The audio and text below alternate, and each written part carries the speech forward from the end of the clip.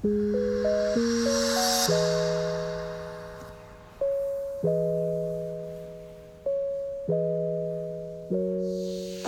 fly with the stars in the skies. Hey, thank you for joining us today on our first podcast. This is Dana. And this is Kobe. And this is our healing journey. Today we just want to get deep and vulnerable with you guys and share some of our experiences that we've been through with anxiety in hopes that this just reaches at least one person. So let's just dive into it.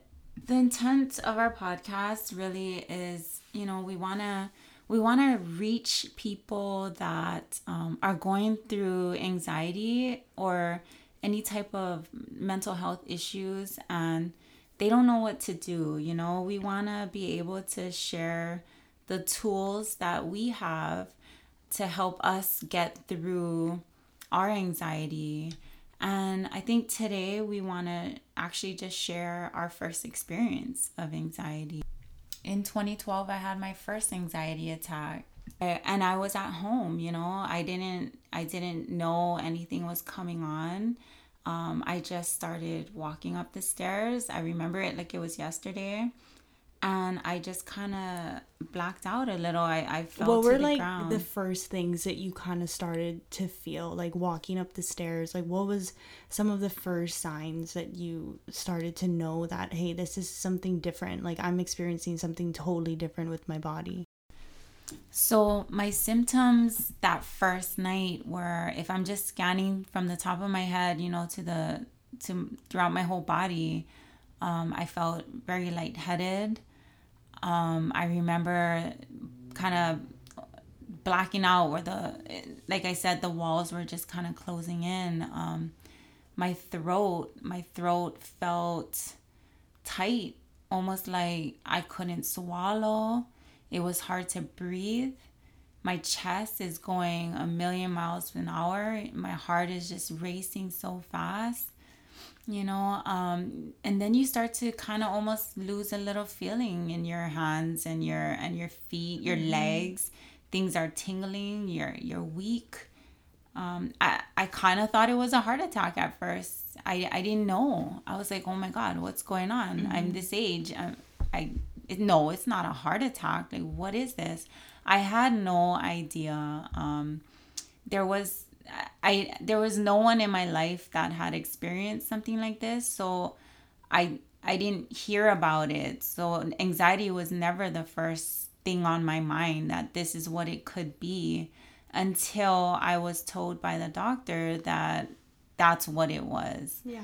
And then, did you believe the doctor? Like, when they were like, you have anxiety, what you're feeling is anxiety?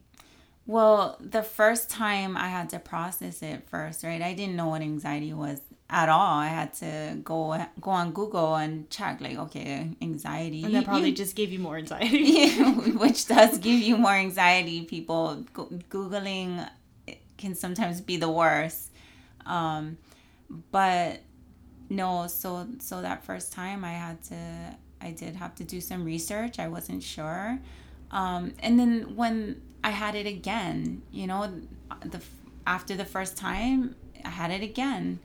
And at that time, when the doctors told me it was anxiety, I got a little frustrated. Did you go back to the ER that second time? I did go back. I went back to the ER. I must have went to the ER about 2 or 3 times, and this is over a period of time, right? And they checked your heart. They checked. Yes, they always check the same thing. They checked the heart.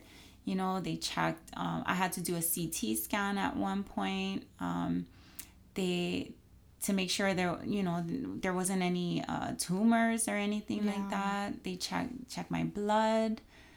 Everything was coming out to where it wasn't that, it was just anxiety, and I didn't know why. I just didn't understand why. So you didn't have an actual, or did you have a trigger, like something that you at the time thought maybe this is triggering this, or was it just kind of came on? Each time that I went through these episodes, there was no trigger. I could have been sitting down watching TV, driving in the car. I remember once we drove in the car and it came on. It was no specific trigger. which also scared me a lot, because I was like, oh my gosh, if there's nothing that out there that Yeah. I can see How that's can you triggering me, control how do I stop it? How do I help myself from feeling this again? There were no answers, and for a good few years, it was rough. And for those few years, did you have anyone to turn to?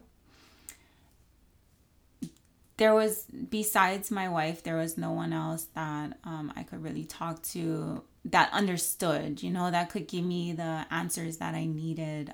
Yeah. Obviously, I had support, from my family, and they just, try to go on walks, try to do some Like, yoga. basically just get your mind Yeah, off just of getting it, my mind off of, which is of nearly these things. impossible. Yeah.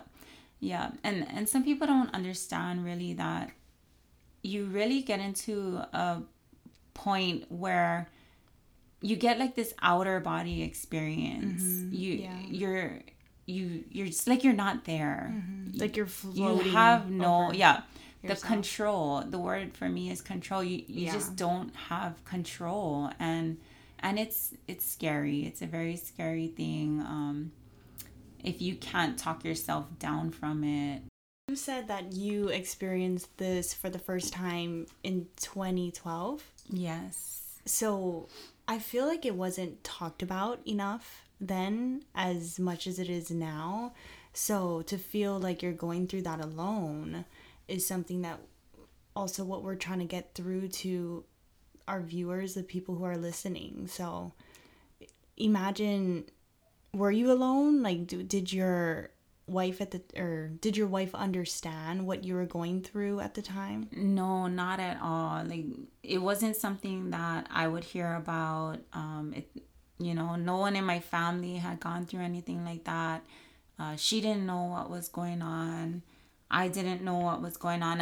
And the worst part of it was I didn't even know how to explain it. I didn't know how to explain the feelings. It's just, it's something that only the people that have been through it can kind of relate to or understand. So it was really hard.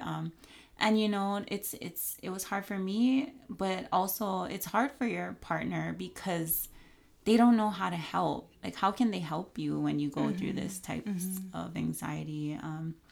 Yeah, it is hard to explain, especially for people who've never experienced it. It's hard to explain, and it's honestly hard to understand, and I didn't understand it until I started going through anxiety myself. And what was your first experience, Kobe? So my first experience was, well, my first experience where I actually had to stop and be like, okay, what is going on with my body? Something is completely off. Something is totally different.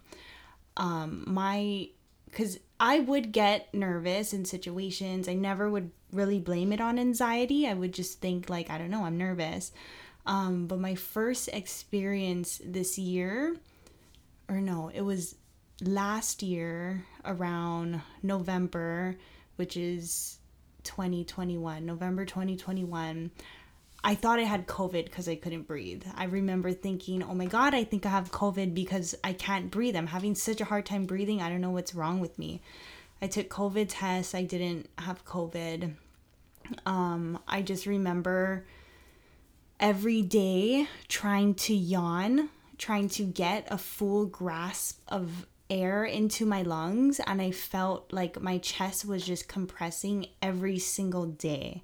It wasn't something that just kind of hit me one time and I was like, and then I got over it. It was every single day and I couldn't breathe. So thankfully I had you, and when I called you, that's when you said, don't worry, it's not COVID, and I know what you're experiencing, and you're gonna be okay. Yes. And that's when you said, like, you think that I'm experiencing a form of anxiety, and that really opened up my eyes, because I was like, what does this mean for me? What is next for me? Because I couldn't focus on anything but trying to breathe. Yeah, it's such a scary experience for those who have gone through it or are going through it.